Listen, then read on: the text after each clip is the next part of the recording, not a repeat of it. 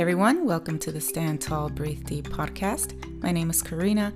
I'm a certified trainer and massage therapist based out of New York, and my goal is to provide you with valuable fitness insights and inspire you to adopt a healthier lifestyle by applying simple strategies. This is episode number 10, Simple Strategies to Form Healthy Habits. Forming healthy habits can be a struggle if your focus is on getting rid of the old ones. Switch your focus to simply implementing a new one, a healthier one. Make it a small change and stay consistent with it. Be patient with yourself. It takes time, especially if you want long-lasting results. Yep, that's it. That's the end of the episode. Just kidding.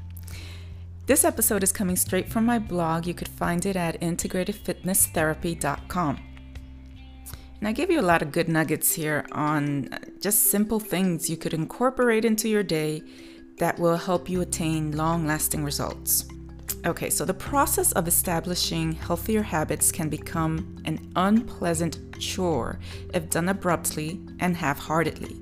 So I know sometimes when we get motivated by something and we want to accomplish something super quick, we jump on it and we give everything we have, we put everything we have into it. And before long, you just kind of burn out. It just happened too quickly. The way that it was approached wasn't quite sustainable, and maybe it fit into your life for a bit because you made it, you forced it. And then you realize that it's just becoming a chore to keep it in your life on a regular basis, and the initial motivation is gone. That's why I always tell people motivation is fleeting and unpredictable. If you want long-lasting change, we have to switch up our mindset a little bit. Whatever strategy you choose, remember several factors can influence them in either direction, negatively or positively.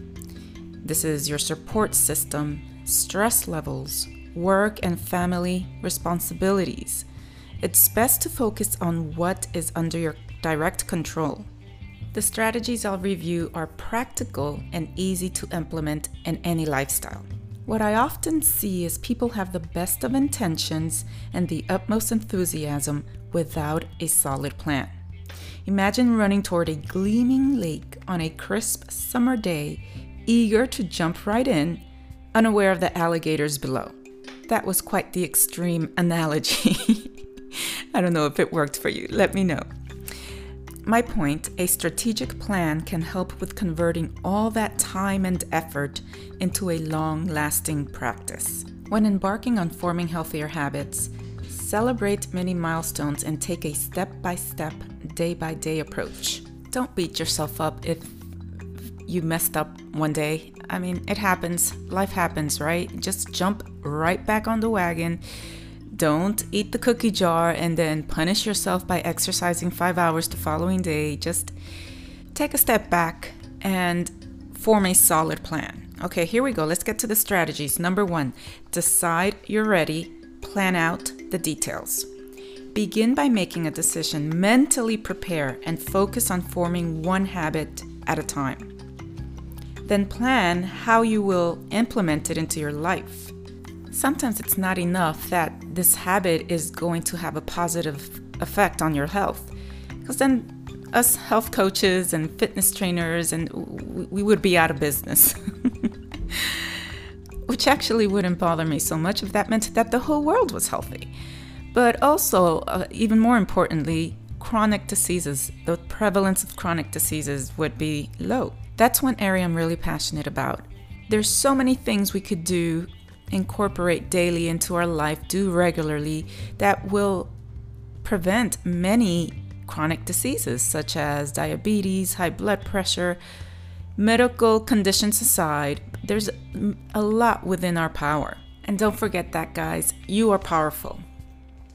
But you have to make it meaningful and important. It has to be important enough to you to take the time out of your day and focus on it.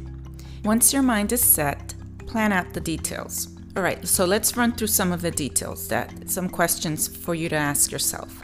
How will you incorporate this new habit into your life?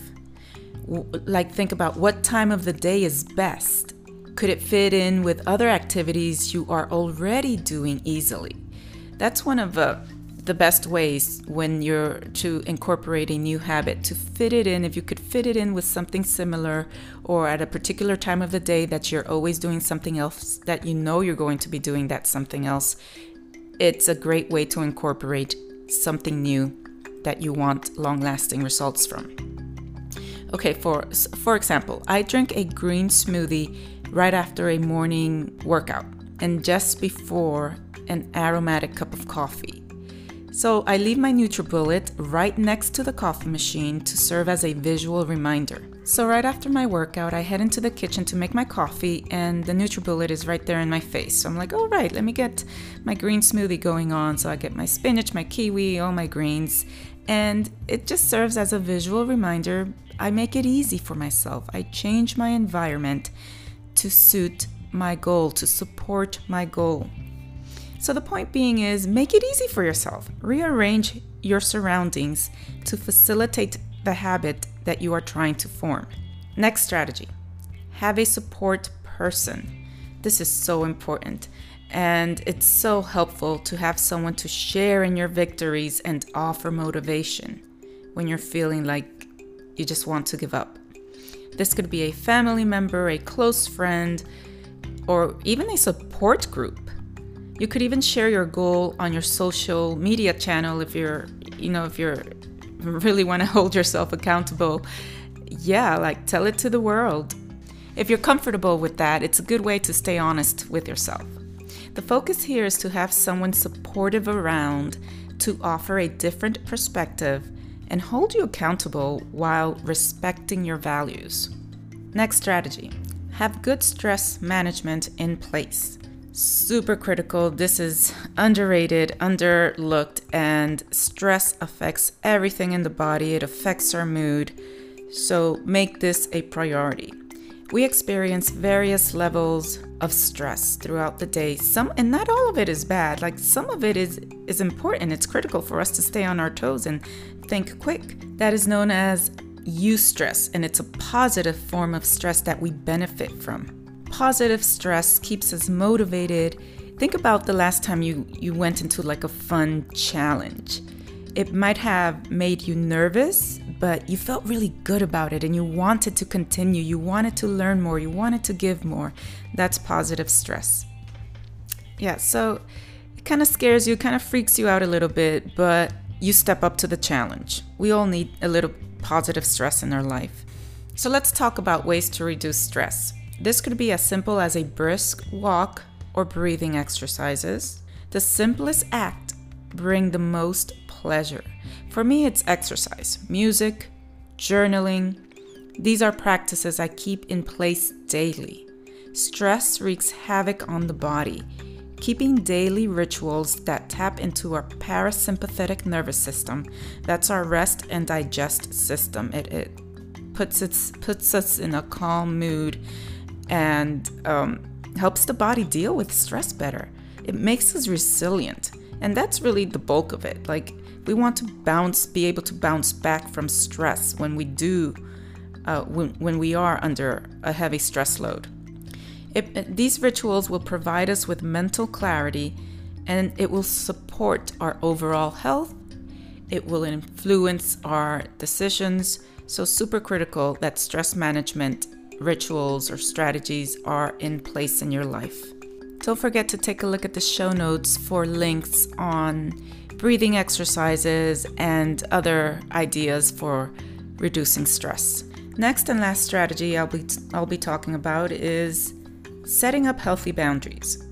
Every opportunity you take on comes at a cost to your health and well-being. It's important to set up healthy boundaries with friends, family, and work.